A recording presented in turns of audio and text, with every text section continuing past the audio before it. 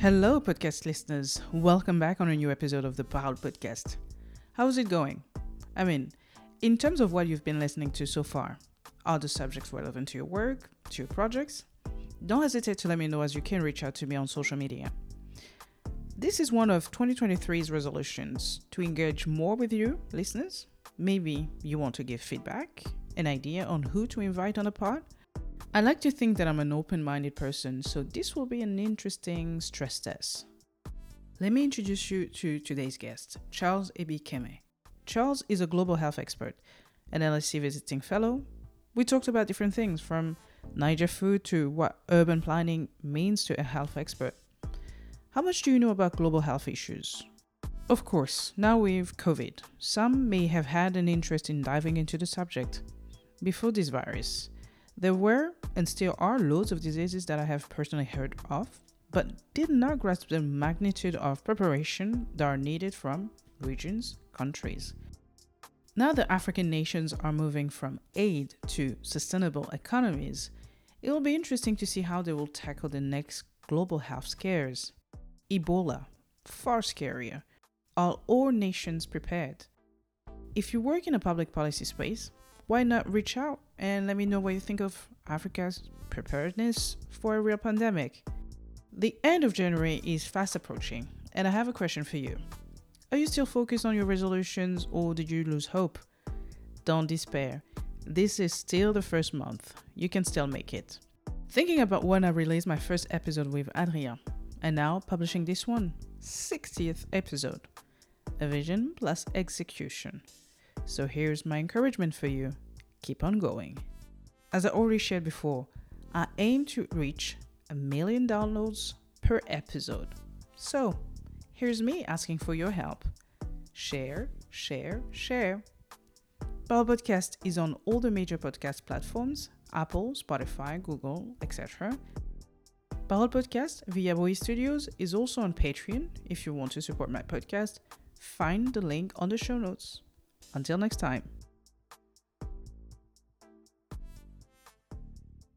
Parole Podcast is back again, this time in English, and I feel like we're gonna be smarter once we leave this conversation. Hopefully, we will, obviously. And we're gonna talk about something that I think you're the first one, Charles, to be on the pod, to be talking about health. I may be sarcastic at some point. I may be really pessimistic at others, and super optimistic on others. So you'll be the judge of that. And before we get into the nitty gritty, can you introduce yourself? Yes, thank you. Thank you. That's a great introduction, a high bar to hopefully you won't be disappointed. Yes, I'm Charles Ebikemi. I am a scientist, freelance consultant in global health, visiting fellow at the London School of Economics.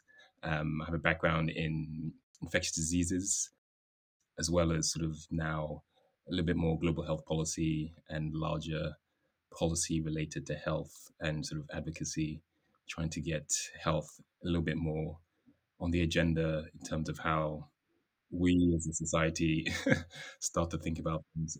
So yeah, that's who I am. And anytime I sort of like tell people I work in global health, they say, "Oh, it's a good time to work in global health." But I maybe mean, I'll at least you know you're not queuing for a job or something. yeah, yeah. It's pretty funny because coming from obviously you're African, but for me, I think there are two main things that really kind of define or will define the future, the bright future of Africa. One is agriculture, and the other one will be health. Let me start with you. Why the health sector?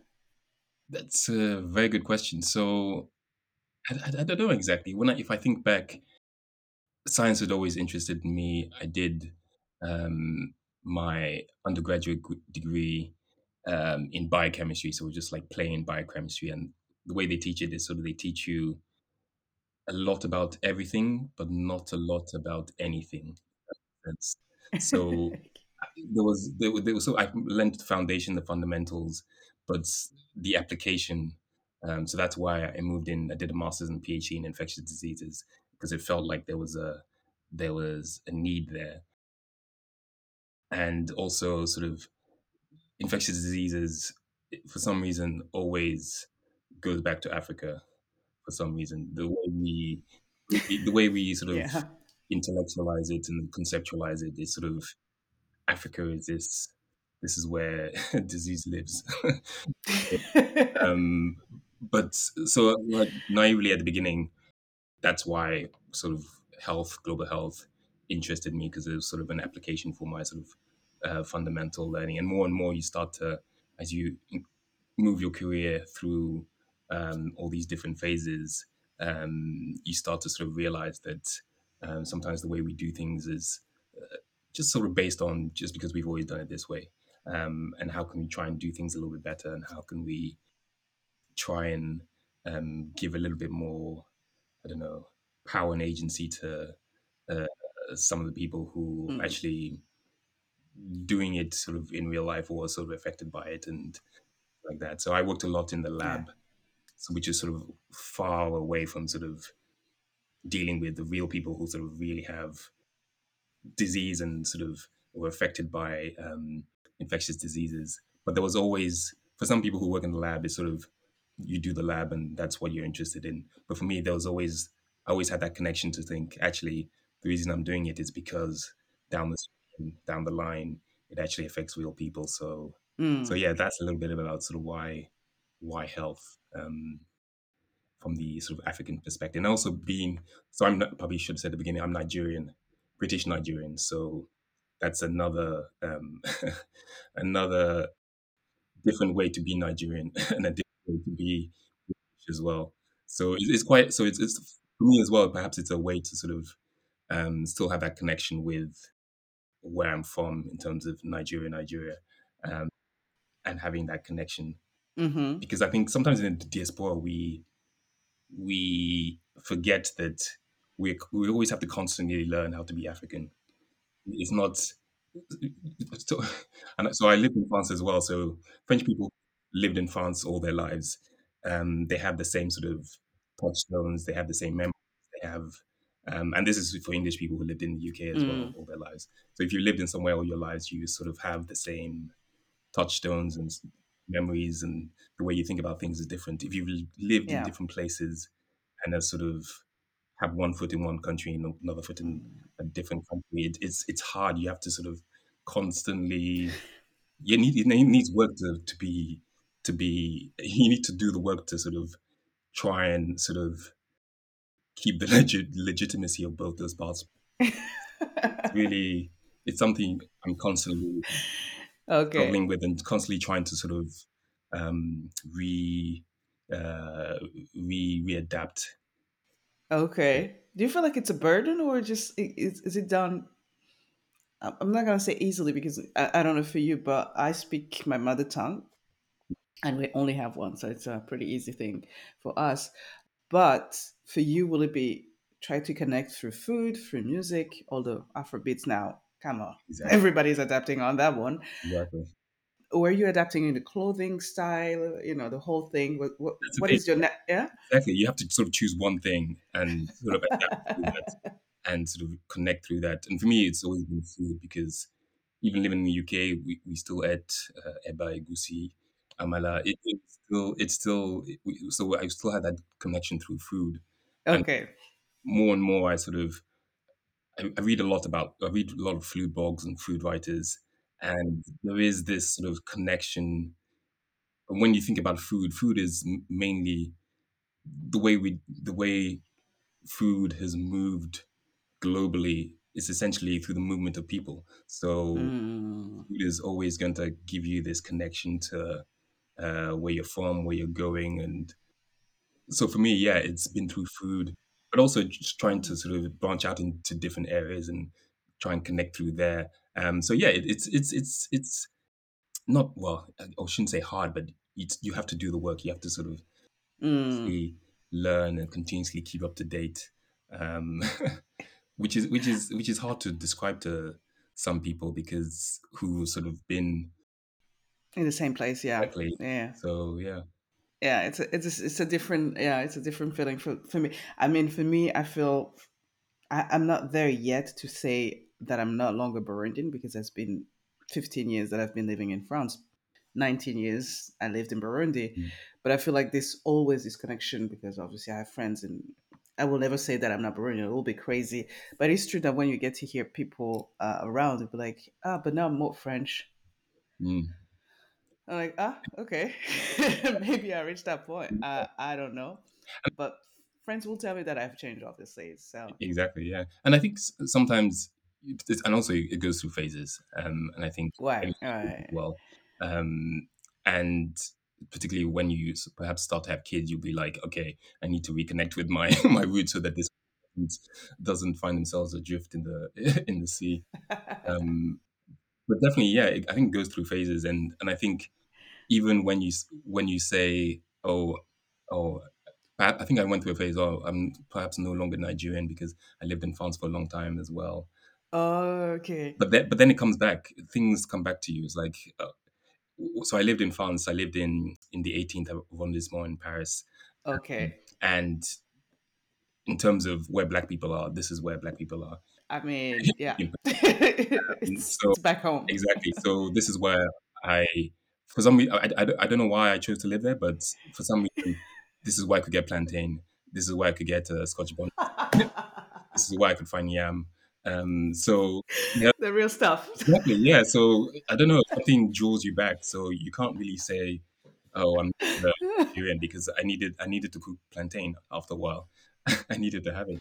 That's a good one. Yeah, That's a good one. For me, I think either I go to France or you go to Belgium. And Congolese people, they know how to cook, man. They do know how to cook. So I like the plantain. That's a good. But honestly, if I see your resume, I'm like, you're Nigerian because you're in the health sector, working in different spaces. And if I'm like, because Nigerians, now I know, engineer, doctor, or something, something. You know what I mean? Like, I feel like your legitimacy as a Nigerian, they can say, oh, okay, good, good man, exactly. come here. Every time I go to a conference, there's always this group of us overeducated Africans, and it's always so it's great. And you guys are everywhere. Like, I think I went to Saudi Arabia and we were talking about a conference of global AI, and I met like two doctors, two Oh, Nigerian wow. women doctors, and I'm like, "What are you guys doing here?" Like, "Oh, we've been here for 7 years." They're like, "What? Okay, Yeah, that's." It's like, "Yeah, we're doing this and learning the language here and there." I'm like, "Good lord, I thought Burundians were everywhere, but you guys, I mean, you guys are it's 250 million, so you need to spread at some point." exactly famous for being everywhere. All right. So, what is your favorite singer then? Because now I'm getting into the Afrobeats. I have Oof, no oof. idea other than Burna Boy and a couple of people, obviously, but don't give me the, you know, underground people. That's the thing, yeah. So my knowledge of Afrobeats isn't as great as I would like it to be. When I re- Okay.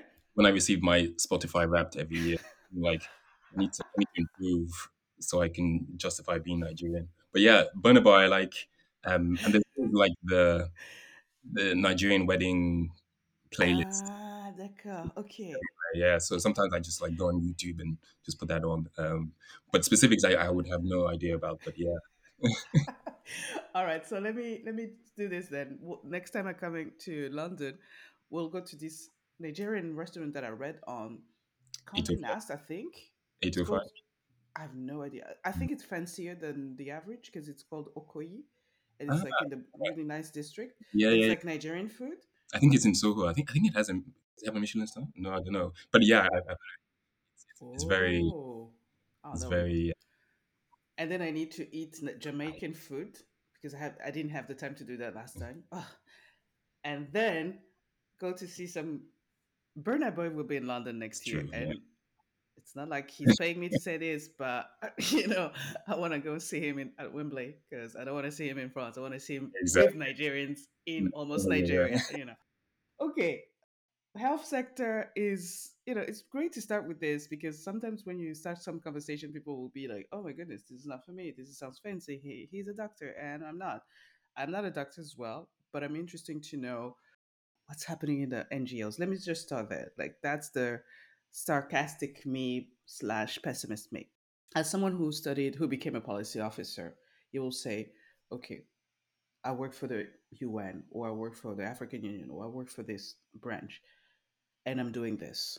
What will be your job requirements, job description, in order to do whatever you were doing at the time? Yeah, that's a good question. So I think most people who work in sort of global health have like a master's in public health, and that's the foundation. My master's was a little bit specific in sort of biochemistry and molecular biology of infectious diseases. But I always say that if I would could go back and do it again, I would get the master's in public health, which is like the foundation public health, and you learn the basics, and then Okay. so in your career in health, most people sort of start very broad, and then towards as they advance in their career, they focus in on sort of one specific topic or subject or theme. I sort of did it in reverse. I sort of started with um, molecular biology, sort of drug development on. I actually worked on parasitic diseases, so African sleeping sickness. I worked on. So I was very, very specific right at the beginning of my career. Mm. My PhD, I can tell you sort of, I study like a little amino acid in a little compartment of a little parasite, which has a Oh my big, but goodness. it was very, very like specific because you need to get to that sort of level of specificness to do drug targeting and things like that. And then Okay. now my career has become a little bit broader. I work on urban health, sustainable development, global health policy, things like that. So I'm a little bit now very sort of jack of all trades and very broad. Um, Mm. but most people in global health do it the other way around. So yeah, so if you're starting out in global health, that would be the masters in public health, sort of the fundamental. But also, Okay. I would also suggest like to students, and I tell this to students at LSE, sort of find a passion and find a skill set sort of like only you can do and be Mm. if it's going to be one disease, yeah, that's your disease and you're like very passionate about that. Or if it's just one thematic, just be um, that expert in that thing type of thing. Which is I think is that's a good way to approach your career because at the end of the day, you don't be doing stuff where you're not sort of interested in, so you have to Mm. keep being interested in that as well. And how about, yeah, when you, I mean, when you work there, what was your experience? As you said, urban health. I read urban health, and I'm like, meh, must be something in the city. You know what I mean? Like that's. But I think so. I think now what I think the interesting thing about health now is that health is everything now. So it's not just Mm-hmm. infectious diseases, parasites like cancers, diabetes. It's about where we put in green parks, green spaces, bike lanes. Okay. These things sort of really impact health. So urban health was about, particularly working on the policy side, it was about sort of getting people who work in that space, the scientists, the researchers who work in that space, and also but also like architects and sort of civil engineers and sort of policymakers in the at the city level to realize that actually your city is like an ecosystem, and if Mm. you don't put in like green spaces, the lungs of your city, it's gonna impact how people live and how people really. Paris is a very good example. So when was Mm-hmm. the COP 21 in Paris? I think it was 2015. The mayor sort of made all these promises about having much more greener city, much more sort of climate friendly city. And I thought, obviously, um, I was in France for too long. They was like, I was like, oh, they say that now, but they won't really. All right. They weren't really sort of implemented and they won't really sort of do much. But she spent the next few years sort of redeveloping the city. There's like less Mm. cars now. A whole sort of along the river was cleared of cars. It's now nice to walk and people can Right. cycle a little bit more. So there's sort of more green spaces. And Paris is not very green, but there's a little Mm. more. So it actually feels like a nice place to live, Paris now.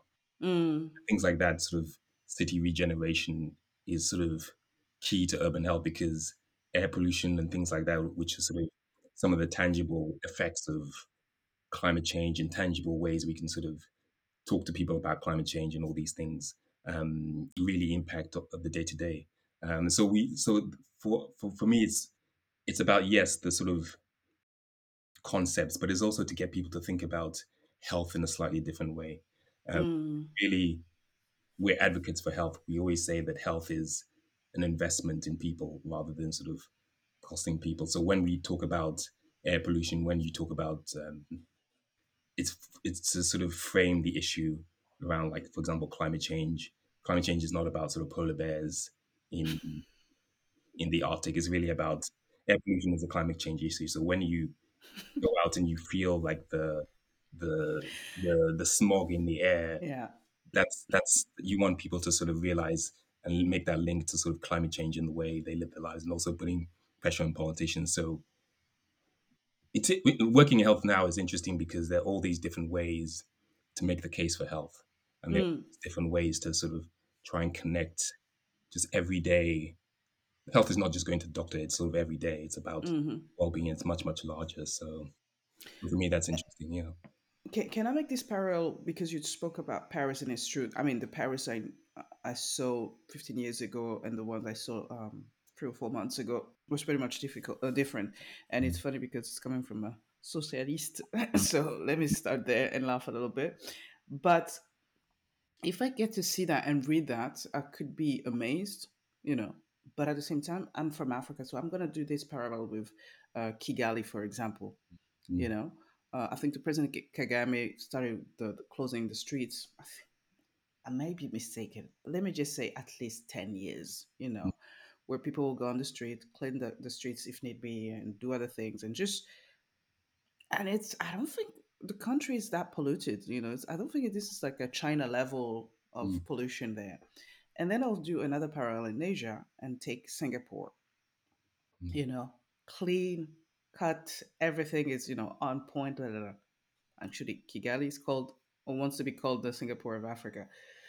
And I wonder when we have this transformation, do I have to be do I have to applaud those transformations because they're coming from France? Or can I say, oh, actually, it started in Paris before, it started in Kigali or in Singapore 20 years ago. So you guys should be learning from the other side of the world and, take notes, applaud yourselves if need be, but just, remember that other people started before you guys. Exactly. Exactly. Yeah, I think that's an extremely important point because often, particularly when you're working in sort of quote unquote the West, sort of high income countries, there Mm, is this tendency to not reinvent the wheel, but sort of um, describe the way they do things as not fait accompli, but as sort of this is sort of the gold standard way of doing things. When there are really other modalities, methods, and ways to do right. things in different countries, different locales, different that we don't even know of because they don't turn up in peer reviewed papers. That's another discussion all in itself. Ooh, nice. But but exactly, we should be doing more to sort of highlight these examples from great places like Kigali, and also highlight how it was done and sort of the mechanics of it. We can talk about because some of these places governance is looks different. Hmm. Rwanda Yeah. might be one example. In Lagos, I have colleagues and friends who work in Lagos, and they say it's sort of you need another skill set to work in these these types of places, and it's not that it's sort of it's worse or bad or it's just different, and it's just another sort of language, and it's another people you have to engage with the not the same people. You work in Paris, you'll have sort of associations who will go Hmm. report to the mayor, and it's sort of there is a sort of clear line of sight to decision. In some other places, there will be a clear line of sight to decision making. That's not what you think it's going to be. So you Yeah. have to, and this is the value of local expertise. This is people who are working there will be able to tell you, and this is why so many sort of the the landscape of global health is sort of littered with dead and failed projects and programs, Yeah. mainly because there was not this local expertise tell you that actually this won't work. But it's okay. We'll continue to take your money, but it's not going to work. So it's okay. Yeah. But certainly, yeah. There's a wealth of expertise in all these different places, and Hmm. not being sort of documented because this is just sort of they just you just do it. And researchers, I think, try to do a little bit more to try and document those different things, but sometimes particularly, I think that's why sort of sometimes science and academia become quite limiting, because sometimes the way you need to talk about these things isn't the academic way. Because the academic way, you'll have to sort of try and Mm, you'll have to fit it into this sort of box of sort of methodology, and this was and that has to be sort of be able to be repeatable. But sometimes in these locations, this is just the way it's been done, and the lessons can be learned, but you can't sort of easily extrapolate that and just sort of take it up and put it in down in a different city, and that's going to work. There's a lot of tacit knowledge behind that, which will not be on paper. It will come through the right. people and the stakeholders and just the way of doing business. So there's a lot of that behind the scenes to think about. Because you mentioned the COP 21, and I think the last one was COP 26. Honestly, I think I did my best to understand what the COP thing, the whole thing was about. And the last time I checked was, you guys can sign up to do this, but you're not obliged to do so. I realized like they had just wasted a month of my life because Yep. every day I was kind of following. Oh my goodness! I think that before the 50, I can't remember the last time I was in Burundi anyway, or something like that. And I remember just thinking, what are we doing? You know, the whole we're trying to do, trying to teach you guys, because there's this obviously, I can say this colonial attitude as well, to tell you guys what to do, how to think, and how to think about your own soil and your own forest and everything. And it's the same attitude that I hear sometimes, and I laugh about the veganism, where people tell you, "Oh, you should be eating this because," and I'm like, Burundians have been eating a lot of grains for years and years, something like three centuries, and it's not about you, Nestle, or you, Exactly. the government of this, to tell me Yeah. what to do. By this, I mean I already have that knowledge. And when I say I really have a hard time understanding how someone from somewhere in the north or in the west will tell a guy who has 3 or 4 PhDs in Lagos what to do, how to think, and then we'll go to a village in Nigeria and somewhere and tell them what to do, how to think. You spoke about the research papers because academic people are like this, they think a certain way. I haven't been to thousands of labs in Africa, but I assume there are some, but they don't have the same means as, I will assume, the CRS or MIT. But it's the governments, like, you know what I mean? Governments have to play a role there. And I wonder, like, what are you seeing? What is your frustration, and what can you share with us that you say? But then again, something is evolving. Yeah, that's a good question. In fact, I was speaking to another Nigerian the other day. I was interviewing for an article, and he has the same frustration. He was talking about how a lot of governments, yeah, they need to sort of, the phrase he used, put their money where their mouth is, essentially. So if they're going to be talking about health, they need to be the ones to fund it, because it's only going to be that way that the national priorities are put front and center. And he gave a lot of examples, like some of the sort of good examples we see actually at the heart of it is foreign money, unfortunately. So in the African Union, foreign Mm-hmm. money, I think it's EU funding, Africa CDC as well, foreign money. Senegal, Dakar, they have an Institut Pasteur, Mm, which is a fantastic institute, but I assume French money at the heart of it. Uh, mm.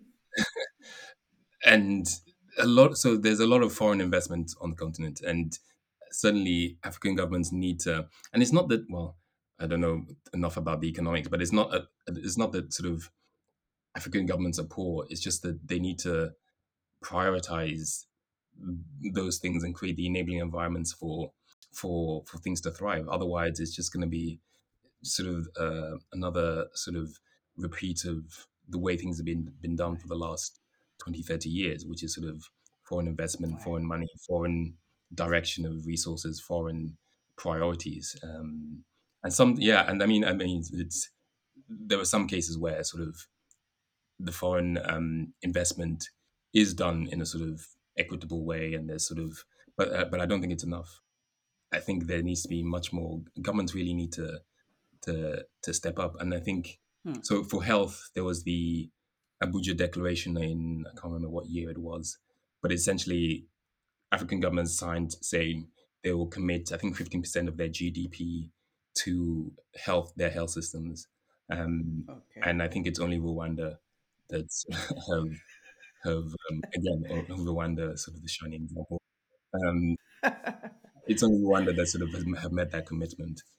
Mm. So it's really a long way. That's but see, the thing is, when I think about obviously the country and the continent, I will think that Egypt will be at the forefront of it because they have more money or more access. I will think of Nigeria because oil money, among other things. I was going to say DRC, but they're going through a difficult time. But I mean, it's easy to say, okay, Namibia or this one, Zambia, and I wonder if by us, different governance, different priorities, different agenda, at the end of the day, what is at the helm of everything, my understanding, is the African Union. Honestly, there's a friend who will come on the pod this month, and my question will be again, what is the African Union for you? What are you seeing? Because you worked with them, or maybe you work at some projects with them, and as a Burundian, I still don't understand. I know they're in Addis Ababa. I do know that. As well as I know that the UN is in Geneva and New York. And sometimes, honestly, I still ask what the UN does. It's just me. You could say, oh, Alex, you could learn more about it. I'm like, I've tried. But what is the African Union for you? And in the health sector as well, what is it giving to Africans, I guess? That's a big question. I think someone at LSE is doing their PhD on it as well. Okay. So Let me do that then. I don't have the answer, but yeah, I mean, there are the well-known global players within health, and I don't think the African Union is one of them yet. Africa CDC perhaps is getting a reputation, but African Union in general, I'm like you. I do not. I haven't really engaged with them. I don't really sort of work with them, and maybe and maybe they are a good vehicle to to do a lot of the change that we want to see. But for the moment, I'm not sure. And then this is a question we keep on returning to, sort of in the space. The people who sort of do this policy work is sort of where does change come from? Actually, where we work with these big institutions, UN, there's the COPs, and particularly if you're on the sort of academic research side, there's a way to do business with them to try and Mm, get that sort of scientific knowledge into the way they think about things. But at the end of the day, I think there are other ways. I think people who work in advocacy, like the real people who work in advocacy, sort of the quote unquote MSFs on the ground who do sort of a lot of that mm, um, advocacy work, um, and sort of without, because the UN and sort of all those institutions are very structured in the way they do business, so it's easy to sort of move through that structure. But when you don't have that structure, it's incredibly difficult. And I sort of always impressed by the work they do in sort of advocating without any formal structures to move in. You just have to sort of make noise and hope people start. mm. So yeah, and then there's a lot of that advocacy work, um, which which leads to change. It's hard to sort of capture that lightning in a bottle and say, okay, let's do it again over here with this thing. So it's a long. A friend of mine always says sort of like change takes a generation, advocacy takes a generation. So it's not in your lifetime you're gonna see Nice. things substantially, but the next exactly, yeah. So but the next one, hopefully, things will get better. Mm. So I think that's what we live in hope that something will come out of it, so through this all this sort of long effort and work. Yeah. And how about you spoke about the Institut Pasteur in Dakar, for example, and which is good. I mean, I wouldn't, trash that, not at all. But how about other countries? How about their labs? How about their research centers, universities? How they're thriving, knowing that if you're starting, in your case, infectious disease, I mean, your playground should be somewhere in Africa or in Asia. You know, what's happening there? So I think I mean, uh, there's a lot of countries who have sort of world famous institutions. Um, Okay. Nigeria has a few universities and research groups who are doing sort of stellar work. Kenya has KEMRI, is quite famous. There's a lot of organizations like APHRC who do sort of this work in between research and policy. There's a lot of shining examples on the continent in terms of the research that's going on. And often, I can only speak to sort of the Nigerian example. Often, sometimes what holds them back is sort of the bureaucracy or lack of structured. It's just sort of 10 times more difficult to sort of do the things. For example, you have a lab, you're getting samples in from a different country. The samples need to be at sort of minus 20, but they'll sit at customs for like 3 days, that type of thing. That type of sort Uh, of I, I, infrastructure thing that sort of gets in mm, the way. So there's a wealth of expertise. There's a wealth of universities that are churning out, as you say, Nigerians are everywhere. Universities are churning out so many sort of bright and talented people, but the sort of infrastructure and sort of lack of an enabling environment perhaps lets them down. And again, this goes back to sort of what's the government's role and what is the government's vision and future for. You can't just sort of, and I think we're seeing it in so many different countries, even sort of some of the Western countries. A lot of governments are saying, "Oh, that's not our role. We can't do that. We can't help you. We just sort of set up markets and let the markets sort of decide what happens." mm, But the governments need to have some sort of vision for the country and some sort of way they mm, view a child born now. What is their life going to be up till death, and what are they gonna? Are they gonna have a pension? What are they gonna have in terms of opportunities and things like that? But I don't think there is that. No government. They run on sort of 2 to 3 year cycles, five at most. mm, So it's sort of those short time frames which impede any sort of big thinking on mm. society really.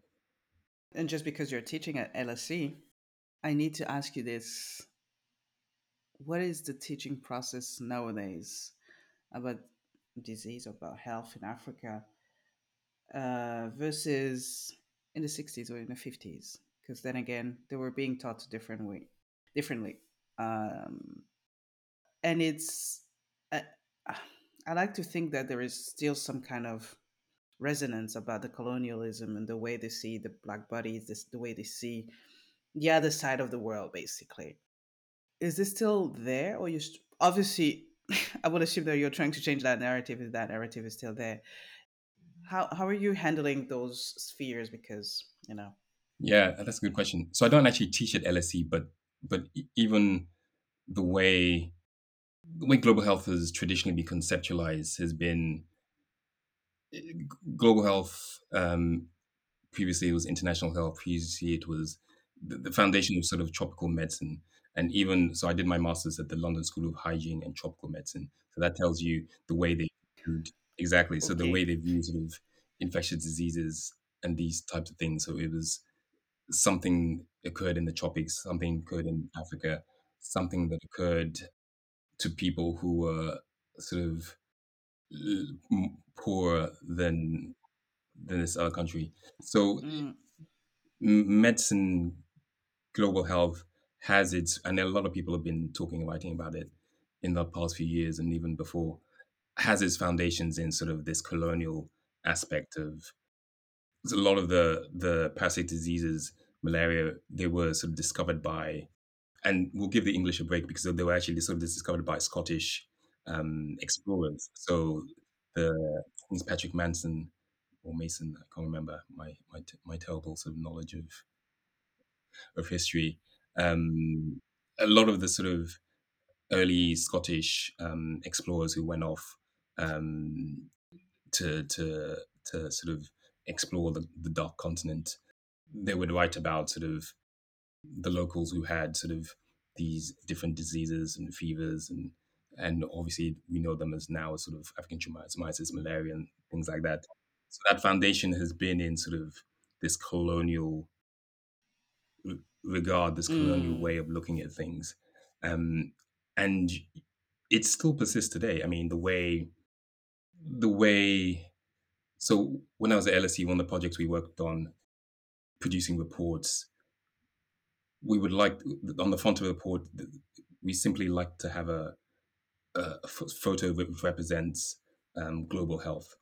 And once you start to look for photos of global health, you realize it's sort of um, mothers with children. It's sort of the aid and charity way of selling health in African countries, and it's very hard to find photos which don't sort of portray that stereotype, which don't portray the African baby with flies on his face. That's an exaggeration, but it's actually quite real as well. Um, so Oh my it God, still yeah. persists today in the way, and it's still Mm. global health is still very much a charity based model, very much rich countries getting together, giving a lot of money to WHO, different institutions to do work in another country, in sort of these global South countries, and how much should I always ask the question? How much of that is steered by global South needs? How much is it? Mm. Because if you think about in the UK, we have the NHS, we have a health system, and it's very sort of comprehensive. If you have bronchitis at age 5 or cancer at age 55, there is one sort of health system for you. So it's quite patient centered. Mm-hmm. In some of the countries in global south, you'll have a program on HIV, you have a program on TB. It's very sort of disease specific. Right. So it doesn't really. Is this a good way of running a health system? Perhaps not. It doesn't really cater to the needs and requirements of people in the global south. So it needs to be much more directed by people in the global south. And I wonder if it is not done on purpose. You could say, okay, because Africans we need, I don't know, things for malaria because there's not enough. No, no, no. Okay, we need more drugs. We need more. But I wonder sometimes if this system, this financial, yeah, perspective is not fruitful for the other people who are saying, "Hey, we have only one disease we're catering for this decade or for this." Because as you said, NHS or ici here in France, there's Sécurité Sociale, and I mean, you go to the hospital, you have a certain system, it's well done, and it could be done. It could be done back home. It could be. Yeah, I wonder if the yeah. WHO could be of help at some point. Why not? You know, and I Mhm. wonder. There you go again, Alex. Seeing darkness where it should be, but then again, uh, there is a lot of money being thrown out in those systems. I think if I'm not mistaken, something like 2 or 3 years ago, there was here in Lyon. I totally forgot the name. I'm trying to figure it out. But there is Macron who was in town, the Bill Gates Foundation, the whole world, the Bonos, the da da da da. Everybody, Yusundo was in town as well here in Lyon, and they came here for like 2 or 3 days, and they were trying to raise money, and I think at that time it was a record of 3 billion, if I'm not mistaken. And at that time, I was working at a hotel that was welcoming some of the guests, and I just remember just hearing and not only the excitement of the people who were raising the funds because, yeah, obviously it's great to to do your job well, and on the other side, seeing like how wealthy country saying, "Hey, we're giving that much, and we cannot give more," as if I needed that country. You know what I mean? Like it's great that you're giving away some of your excess because you're not giving in times of need, obviously. But there was this attitude really that I realized like I was hearing two different things, and I wanted to be happy because at the end of the day, that thing will be used or of need somewhere in Burundi at some point. But I couldn't get excited. I was like, we need this. Like, this is charity all along for 60 years. And you think, I mean, I'm 35 and I'm like, I don't need this for 60 years. Come on, guys. Yeah, it's yeah.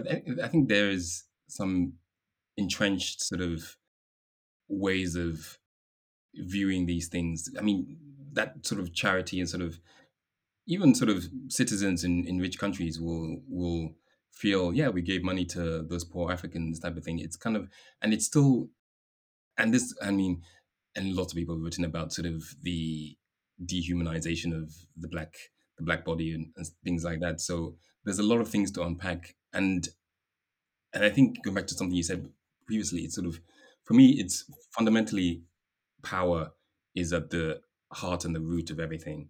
There are certain power dynamics at play which are very entrenched, which will will take a lot to be be sort of shifted. And every time I talk about sort of, no matter what you talk about, sort of global health, politics, democracy, the root of everything is power, and the root of everything is how, as human Hmm. beings, we seek to attain power, seek to distribute power, seek to.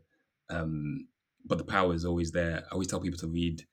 There's a book, "The Purpose of Power" by Alicia Garza. I can't remember her name, but so I won't butcher it.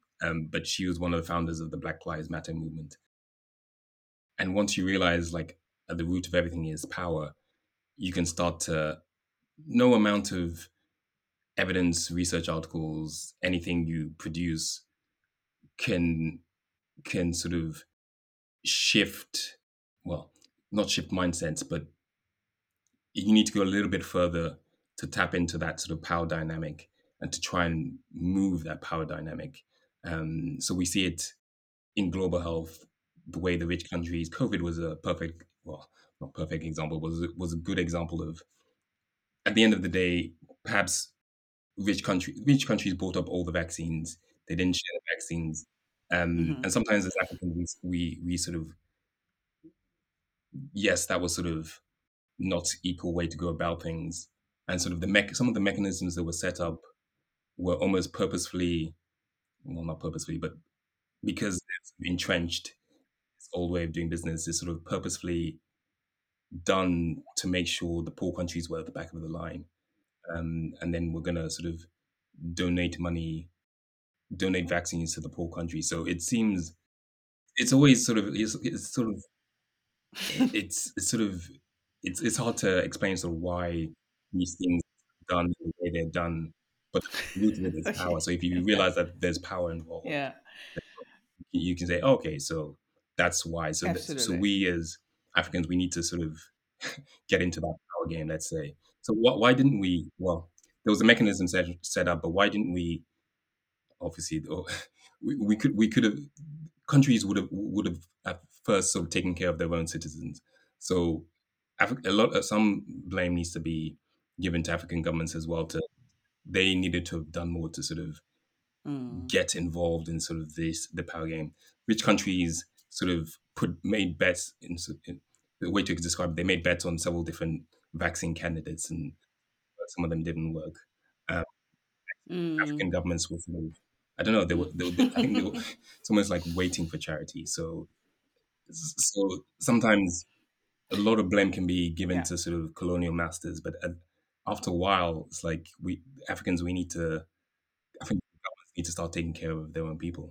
And I love the fact that you talk about the COVID vaccine because it was really funny when people were talking about, sharing and caring and mental health. And then that thing happened. And then out of the blue, you were like, okay, so nobody's caring for anyone. But the power Yeah, dynamic that you just spoke about is spot on. And because actually, I love a feedback or an answer that an Indian guy, I saw a video yesterday, and it's interesting because I think it's one of the few guys who will be able to say what the rest of the world. I'm not gonna say the third world countries, but like the rest of the world will think.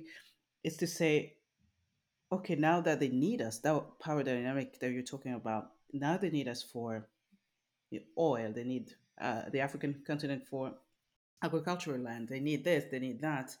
And there is war in Ukraine, so meaning they can't have electricity and they can't have food. Ah, we're stuck somewhere. For those who are willing to thrive, not those who are still looking for charity, obviously, there is a space to for negotiations, basically. There is a space for change, and I'm talking even about countries like Senegal that have Senegal, Cote d'Ivoire, they have this.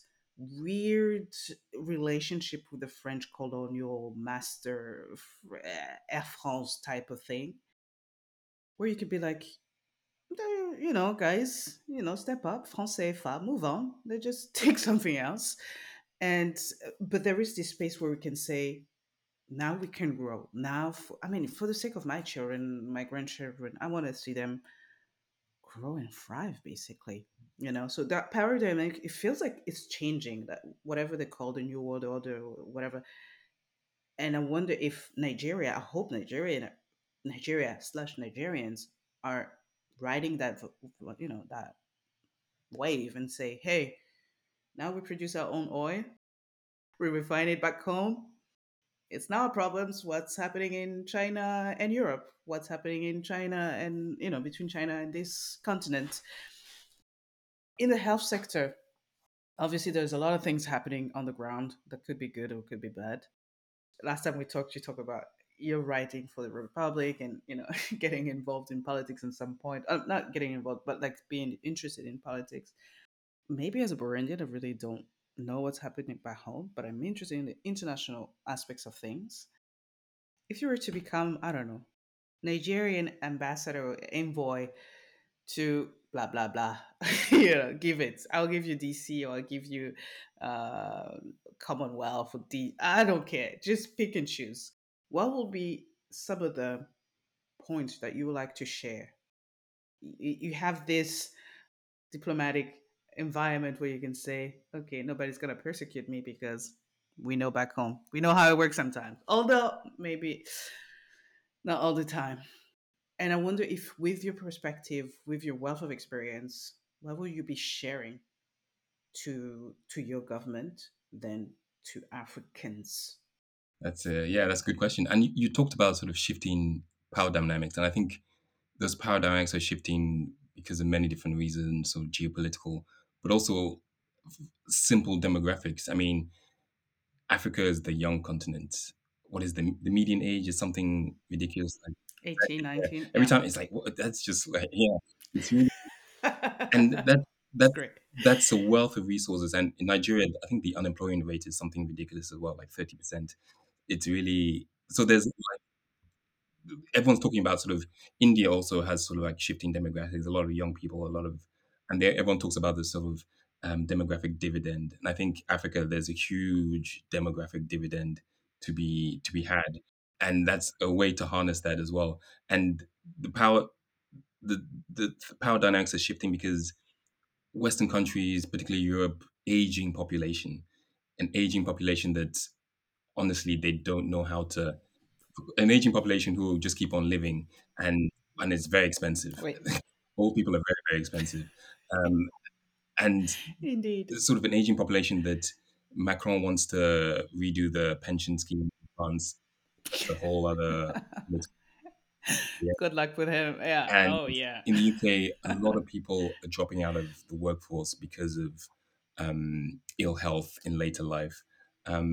So there's sort of this shifting demographics, sort of the Mm, Europe obviously hasn't sort of said this out loud, but it needs immigrants. It needs young people. It needs otherwise absolutely. there's going to be different certain breaks in the way society is structured in Europe, and with money quote unquote running out, um, it's hard to sort of sustain all the benefits of European life going forward. And I wrote a piece for the Republic about Right. we see this Right. sort of quite starkly in the movement of healthcare workers. Healthcare workers are obviously overwhelmingly female, um, and a lot of European countries, a lot of global North countries Right. are doing a lot of well, not doing a lot, but quite making it, particularly since COVID, making it easier to attract foreign doctors and nurses. We can talk about sort of the ethics involved in sort of poaching doctors and nurses when, particularly during COVID, when you didn't really take care of your own health system, and then now you want to replenish your workforce with doctors and nurses you didn't train from a different country. So there are dynamics and shifts, and there are ways to sort of optimize or take advantage of these. And it's really important. There's an I think 18 million shortfall of nurses in the 18 million for the coming decade. So there's a lot of investment that needs to be made in sort of training the next generation of doctors and nurses. And some some countries in Africa are doing this really well. I say we go back to Rwanda again. They have at the University of Global Health Equity in I think it's in Kigali have a training scheme for doctors. But what they do is, which is quite interesting, is your whole sort of medical training is paid for, but you sign a contract at the beginning which states that at the end of your medical training, you go back and work in a public, government funded institution, sort of the public health sector, for at least, I think, 6 to 9 years. So that's a way of keeping that, avoiding the brain drain and keeping that expertise within the country. And hopefully that builds up a really strong cohort of well-trained sort of medics and nurses. And I think Rwanda signed contracts with I think 13 other African countries to do the same thing. So they go to Rwanda to get trained, and then they go back to their home countries and stay in the home countries to deliver healthcare. So there are definitely Come on. some benefits to sort of an Africa first perspective, and definitely we need to train much more the next generation of healthcare workers is sort of the utmost priority, because not just this pandemic, but this isn't going to be the last Mm. pandemic we see in the next decade. So something needs to be done to sort of make sure that, because it's always going to be nurses and doctors at the front line. They're the ones going to see these things the first, and the most sort of brutal consequences of the next pandemic. So Maybe they'll create more robots to replace some of the guys. You just go to the yeah, hospital and be like, I know your fever is like 39. Just move there. Nah. Ah, but 18 million is a lot. It's a lot, man. It's crazy. So how about I was going to say to compare and contrast, because you have the UK, the British in you, who knows how things work there, and then you have the French experience, because compare and contrast the two systems, the British, the Nigerian, and the French, when it comes to work environment. I was going to say management or leadership. I will use management in France and leadership in other countries. that's a good distinction, actually. Yeah, I agree with that. Yeah, yeah. No, it's interesting. I think if we're talking stereotypes, the Nigerians are sort of always hustling. They're always, always hustling. But even now, I feel so. Coming back to UK, I felt very French. I wanted sort of a nice, laid back life. Uh, which, I mean, this is stereotypes we're talking, so it's okay. I love Which, it. I mean, in terms of work life balance, Hmm. they and I don't know how they got to the stage. Obviously, they went on strike to get all the benefits they have now, and it's fantastic. It's actually great. And I know a few expats in France talk about how difficult it is to sort of start a business and employ Oh, people. If you employ someone on sort of 2,000 euros a month, they actually cost the business 4,000. It's, yeah. it's actually double. Why? You have to Why? pay to the state. And I always say that that's fine. If I get like sort of 40 days holiday a year, my area is sort of, I don't mind paying taxes. I don't mind paying more into the system if I'm going to Why? Why? get that out. So I think my my sort of tastes sort of really aligned with some of the way the French think about solidarité and all these things. So it's kind Mm. of like, yes, I don't mind paying taxes. The UK is slightly different. People, a lot of foreigners say it's fantastic to come to UK to work because it's sort of it's business, business, business. They Hmm. think about to set up a business so easy, and at the same time, you realize it's because of that sort of lack of regulation that we have sort of these inequalities in Right. society, Right. um, and it's I, I, I always explain that the UK is really has an existential crisis of being sort of halfway between the US and sort of the European mindset.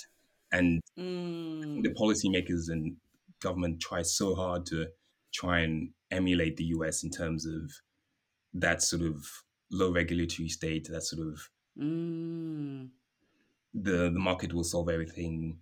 okay, okay. And but I think people in the UK actually, especially now, want to see more public services, more good public services, Mm, more an easier life because it doesn't have to be that hard. And it's sort of right. in the UK, you sort of get the worst of both Mm, not having good public services, but it's a very sort of highly driven capitalist system which keeps you in the cycle. okay. You literally always working at the end of the month.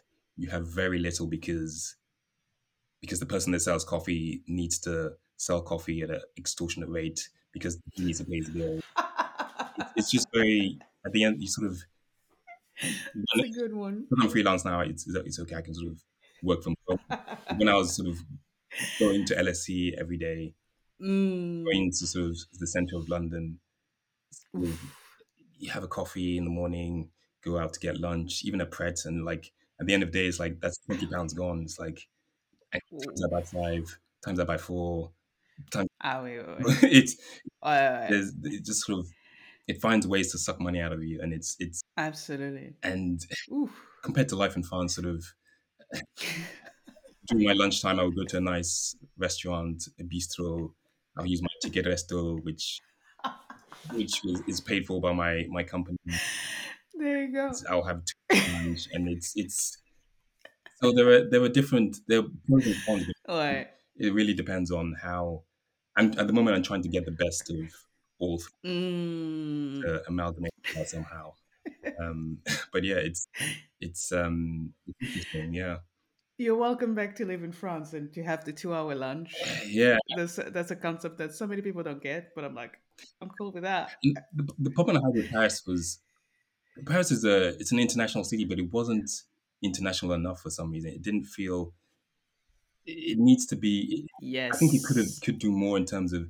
So if you work, I absolutely. think if, it depends what sector you work in, but if you work in sort of global health, there were sort of a handful of organizations you can probably work for Mm, compared to sort of London, anywhere else, all the mm. sort of harbors. But Paris wasn't, and at the same time, that's why I liked it because it was like a big city, but I could walk it in like 30 minutes. So it was very. Ah, okay, d'accord. I mean, you walk in Paris. I don't walk in Paris. I take the bus or I don't know. So it's Come to Lyon, you'll see the difference. yeah, yeah, It's like a village. exactly. So these are things, yeah. So there are Wow. many pros. I'm Mm. trying to get the best of everything, but yeah, let's see if I succeed.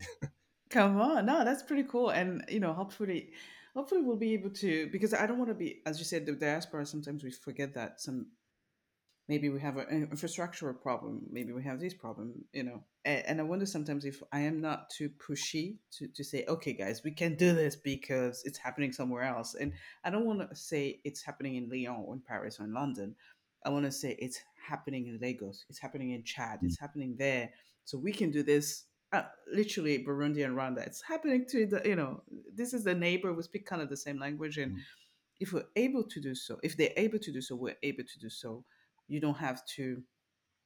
Yeah, I mean, I really want to let the African know that we don't have to live in a charity yeah. mindset for another century, Mm, and the colonial rule or the whatever happened before, it's before. And I feel like my grandparents really fought against the colonial rule.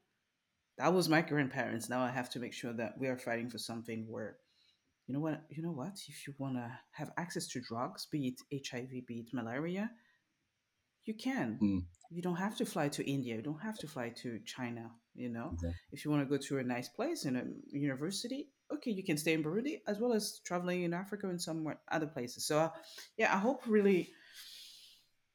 I really hope to understand more what the African Union and other organizations are doing in order to push us, be it the diaspora and Africans, and to to better our situation, to be honest. And Yeah, and I think you'll find that th- what you're looking for perhaps doesn't come from the African Union. It probably will come from sort of these sort of the unrewarded, unspoken NGOs or associations or collections of people who are working at that sort of mid-level to try and foster better ways, because it's always sort of African governments that always let us down. And because I think Africans as people, I think there is so much wealth there that can be harnessed and can be pushed.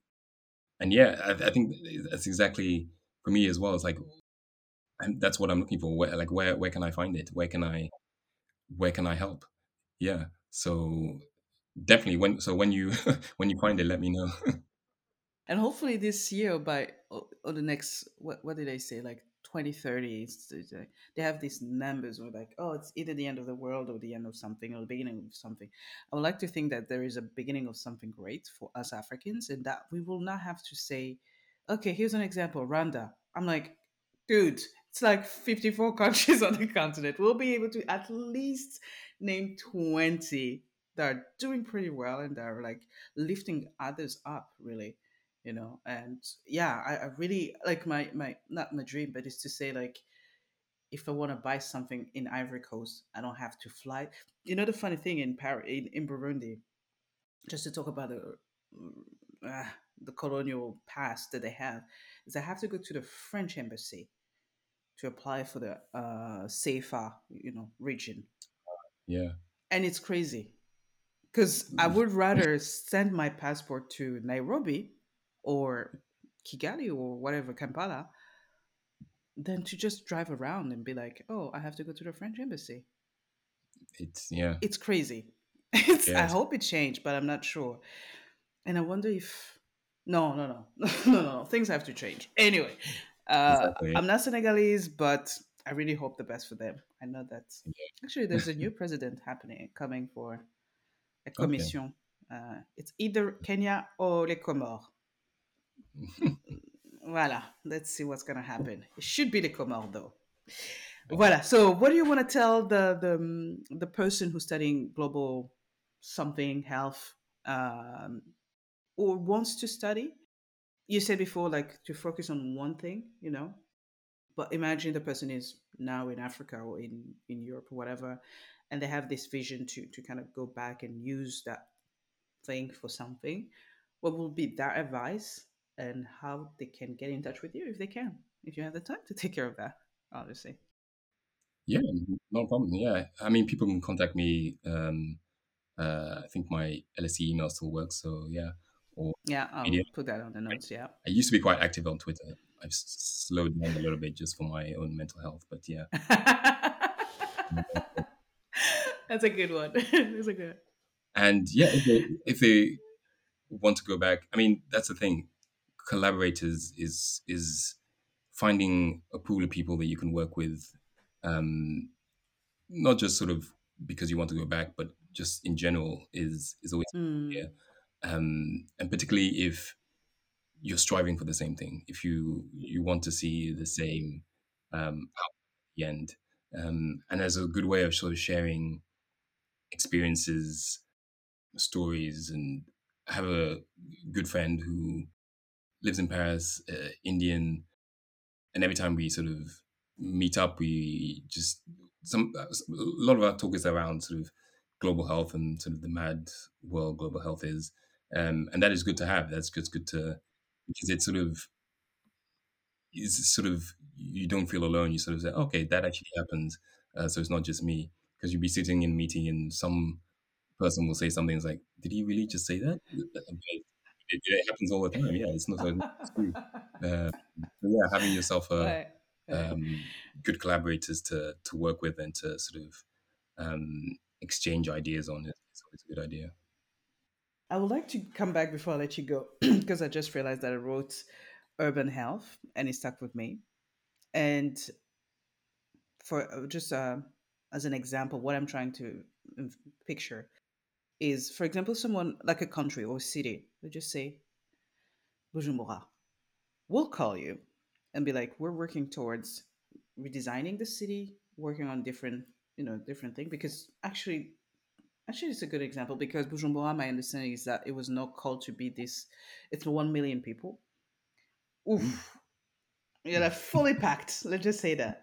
But we're not called to be. It was another city before, a royal city before. But we will call you. We want to redesign the country, the city, and we will call someone like David Ajayi or Francis Kere, who are those really super renowned African architect, British, and I think he's Burkinabe and German, to kind of work through the our history, to understand the history. Architecture. That's what I like. Is like to go back and redesign the city in a sense that it makes sense to us and to the landscape.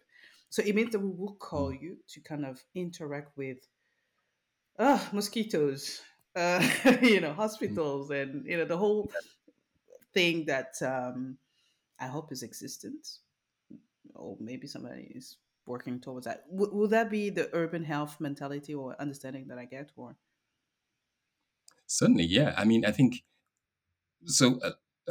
Urban health at this scale, when you, for example, that example you gave, first thing I would say was like, yeah, bring in these architects, bring in a health person, bring in all the different stakeholders you can think of right at the beginning to conceptualize what you want this city to be.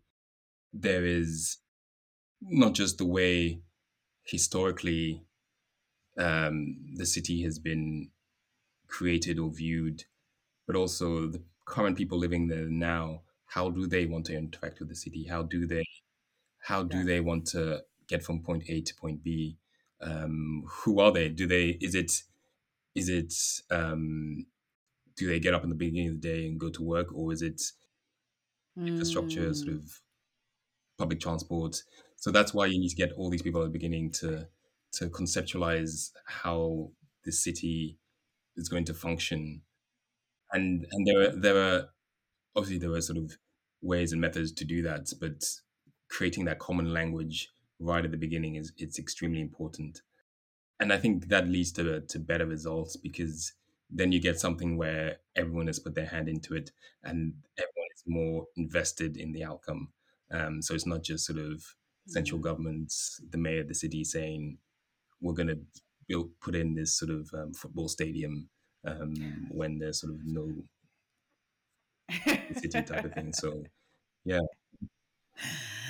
Do you think like Qatar called urban health people? Did they work on that? yeah, Asking for a yeah. I friend. mean, having air conditioners in all the stadiums, I don't know if that's sustainable. When it's Yeah, hot, it's hot. yeah. All right. So, which country do you want to visit then? The next African country. I don't know how many countries you visited, but other than Burundi, obviously, and Nigeria, Burundi, obviously. yeah, all of them. I think um, I've been to Uganda, Kampala. I would like to spend more time in Kenya, actually. Kenyans are Okay. funny people. Mm-hmm. As in like Kenyan, particularly on Twitter, like social media, Kenyans are fantastic. Everything I know of Kenya comes from like social media. Uh, so, yeah, I like spend Ah, more time in nice. like West Africa as well. And I mean, there's so many like, for example, Senegal and Gambia. It's if you look at Gambia, it's like obviously Just it's the yeah. colonial thing again, but I What? mean, What? countries that share similar histories, but yet is now sort of very sort of slightly different. That is interesting to Mm. me. So that'll be interesting for me to explore a little bit more. And I don't know, yeah, like Egypt, Ethiopia. I mean, everywhere. Like Mozambique, apart from Angola. You South taking? Africa, they've had their everyone. Yeah, there's too much of South Oh, Africa. Yeah, yeah. There's too many pictures of lions and yeah. safaris and stuff. No, no, no. And what can we wish you then for the next 2 to 3 years? Even 10 actually. Let's see. I would like to find well. At the same time, I mean, having this sort of diasporic lifestyle, I would actually like to have some sort of roots, Mm. stability. But I don't know what form that's going. That doesn't mean sort of like living in one place for the rest of my life, but Mm. just some form of okay, I feel attached to this place. I feel attached to this place, and I can I can move between the two easily and seamlessly. Uh, That might Mm. not happen. Well, hopefully that happens in the next few years. But yeah, some sort of stability. I don't know in what form that will take. There you go. That's great. And maybe become a professor somewhere at, you'll be this snobbish Yeah, person that's true. because, because we know, Yeah, guys, we know yeah, you. exactly.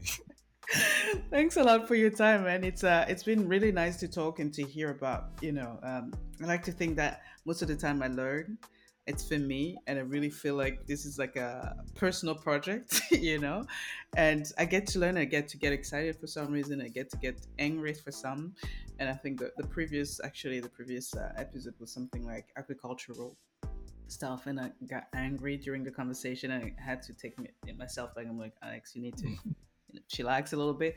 And the global health perspective as well is it's not like I've been easy on you. I just wanted to know what you guys are doing. But if I were to make a documentary of some sorts, there will really be something that we need to review as Africans, as governance and everything. And but we still have time.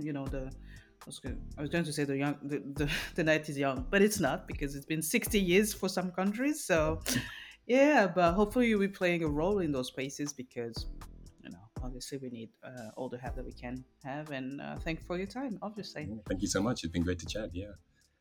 Thank you.